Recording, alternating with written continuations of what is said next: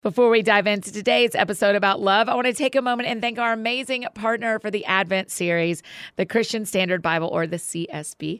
It's a translation of the Bible that's readable, it's trustworthy, and there are cover options to match every personality, every preference, every type of human that you are. Not to mention so many different extra features that serve as resources for the way you engage with God's Word. One of my personal favorites is the Tony Evans Study Bible. Dr. Evans has been a guest on the pod, and he's just such a trusted teacher for us. I've used this version to read the Gospels in a month, and y'all, I could sit in my reading spot all day following the wild goose chases from one interesting feature to another. It includes all these study notes and Q&As from Dr. Evans throughout the Bible, and there are even digital links included to over 150 videos of Dr. Evans teaching and preaching about the corresponding passages. Brilliant, right? So visit lifeway.com/CSB to see all of the CSB Bibles you can choose from, and use the code TSF to save an extra $10 off any order over $40. That's an additional discount on already great holiday pricing. Again, that's lifeway.com/CSB and use the code TSF. Like that sounds fun for $10 off any order over $40. Hi, friends. Welcome to a very special episode of That Sounds Fun. It is the fourth and final week of our Advent series. I'm your host, Annie F. Downs. I'm really happy to be with you today. Just as a reminder about why we're doing this Advent series for the past 3.5 weeks, observing Advent begins 4 Sundays before Christmas, and it really is a time for the church around the world to slow down and mark the coming of Jesus, to celebrate his birth on Christmas, and also look forward to his promised return. But there's these gifts for us right here and right now, and during Advent, we're spending time on the podcast each weekday focusing on those gifts: hope and peace and joy and love, each represented by an Advent candle. For the past 3 weeks, we've talked about hope and peace and joy. Definitely go back and listen to those if you haven't yet. And this week is all about love, the greatest of these, right? So don't miss the first 2 days of this week either. Be sure you're following along in the Advent series guidebook, where you can find the scriptures we reference and the questions, prompts, space to journal, all of it that you need. It is all right there. It's available along with all of our other Advent resources at anniefdowns.com/Advent. Okay, so let's continue our conversations about love. Welcome to the Advent series, Love Day 3, Look for Love All Around You. All right, let's recap for just a minute. Love matters because God says it's the greatest thing, right? Faith, hope, and love. And the greatest of these is love. And love matters because just like dripping myrrh oil, it soothes and it smothers, and we need it going into next year. Honestly, when we think about what it takes to hold on to hope, like we talked about in week 1, and what peace requires of us, like we talked about in the second week, and the actual work it takes to live in joy, my gracious, I am thankful that love covers it all, right? This is 1 Peter, verse 4, chapter 8. I'm going to read it to you in the NIV. Above all, love each other deeply, because love covers over a multitude of sins. Okay, so I want you to hear it in the Message version as well. Most of all, love each other as if your life depended on it. Love makes up for practically anything. And just yesterday, we talked about falling in love with the life that you have. If you want to have love, you have to find love a little bit, right? And I'm not talking about a romantic partner, though. I hope if you want one next year, you get one next year. But I mean, you have to look at the life you already have and see where love might be already existing. Look for love all around you. It's actually a discipline. It's actually a choice. It's not only a fruit. You know me, I'm not saying you can't be lonely or disappointed or see the world as a hard place to live. I actually find all 3 of those things to be true. But in John chapter 16, verse 33, this is in the NIV, Jesus says, I have told you these things so that in me you may have peace. In this world, you will have trouble, but take heart. I have overcome the world. Right? Jesus is saying the world is hard, but he wins. So we take heart. What does it mean to take heart?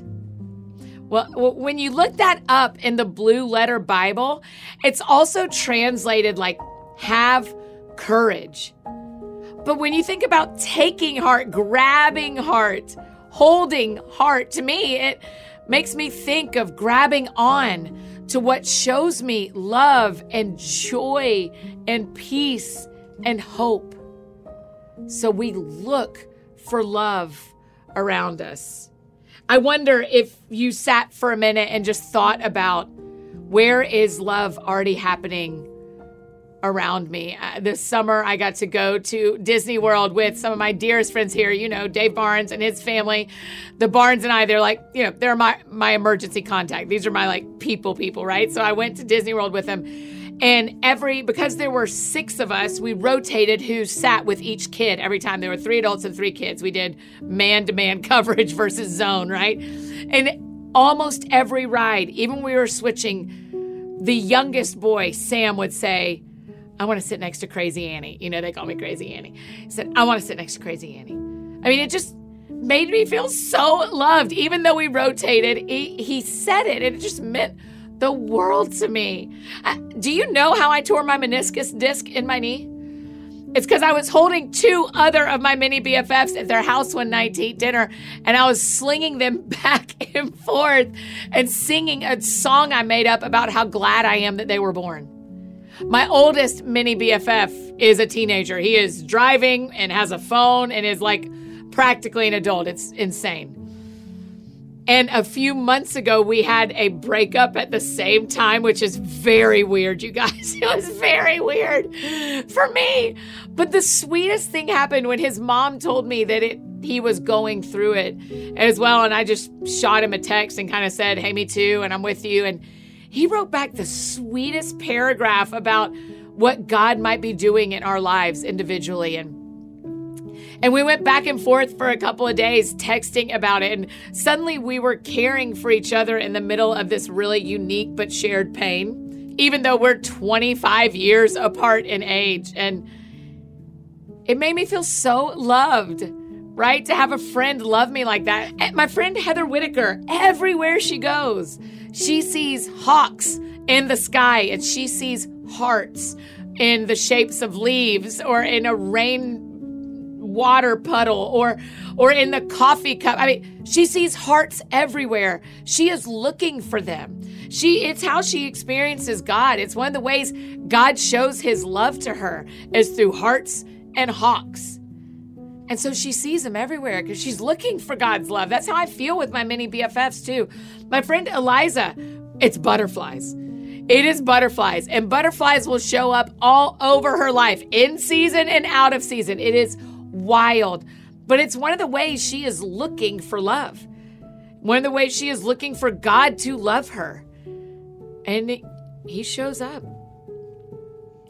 A couple of weeks ago, I have been dying to go to Iowa. You may know this about me, but I have very few states left on my to-see list here in the U.S. And one of them is Iowa. The other is Vermont. Vermont, I am coming. But Vermont's my last one.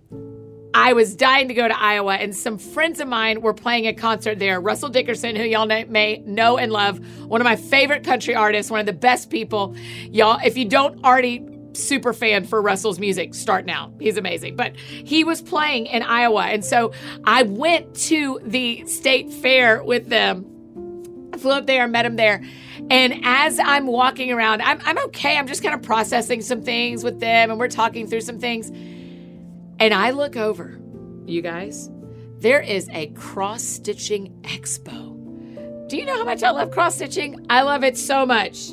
I love it so much. And there's an entire barn at the fair that is dedicated to cross-stitching. And it was like I was in heaven. I was the happiest Annie you could ever imagine. And it just felt like God loving me. Right? It felt like I was able to see a way he really uniquely showed his love for me. Was it just for me? No, the place was packed. There were a lot of people very excited about watching this man teach us how to cross stitch. And I got to ask some important questions that I needed some answers to for my own projects. But I felt very loved by God. I'd been looking to see if he would show up for me on this trip, and in a really crazy way, that's how he did. In Jeremiah chapter 29, verse 13 in the NIV, it says, "You will seek me and find me when you seek me with all your heart." You will always see what you're looking for. You will always see what you're looking for. This year was tough. I've told y'all that. And my options have been to seek for the ways that God is disappointing me or seek the ways that he is loving me. And guess what? Both have felt true, but they aren't. I can be disappointed, but it doesn't mean God is intentionally disappointing me. It can sure feel that way. Of course it can, especially if that's what I'm looking for. But if I change my gaze, if I trade out the glasses I'm wearing that say, this is all disappointing, and I actually put on glasses that say, I am looking for God's love, everything changes. The one that gets my gaze gets my heart. Hearts, hawks, butterflies, cross-stitch expos, kids, conversations, sunrises, hugs, friendship. God is always loving you, and God is always loving me. We just have to look for it. And it may not look the way you thought. It may be so different than your plan, but his love is everywhere. This may be cheesy, but deal with me and love me anyways. But the same could be said of the story of Christmas, the story of Jesus's birth. What this whole season we've been together in is pointing towards. Was Jesus just a baby born to an unwed teenage mother who grew up to be a historical figure and prophet? Or is he the Son of God who died and rose again because he loves you? Mary, did you know, right? We sing it every year. Mary, did you know? So look for love all around you. Today, I want you to look for love all around you and see how God might be ready, longing, hoping to show you how he loves you. Oh, friends, let's look for love today. I can't wait to hear about where you see it. So take a few minutes to think through the prompts in your Advent Series guidebook. I think they'll help you tune into the love that is already around you. And listen, jump over to that Advent Series private Facebook group to chat with other friends who are on this journey too. Y'all are loving talking to each other. We love it too. If you need anything else from me, you know I'm embarrassingly easy to find. Annie F. Downs on Instagram, Twitter, Facebook, all the places you may need me. That's how you can find me. And I think that's it for me today, friends. Go out or stay home and do something that sounds fun to you. I'll do the same. We'll see you back here tomorrow with Love Day 4 and with an extra dose of the fun that only one certain guy can bring. That's right. Santa Claus himself has taken time out of his busy holiday schedule. Cannot believe we got him today. But he is popping by the That Sounds Fun studio to chat for just a little bit. He's such a giver, that one. So time with St. Nick is always a blast, so don't miss it. That's coming tomorrow. We'll see you then.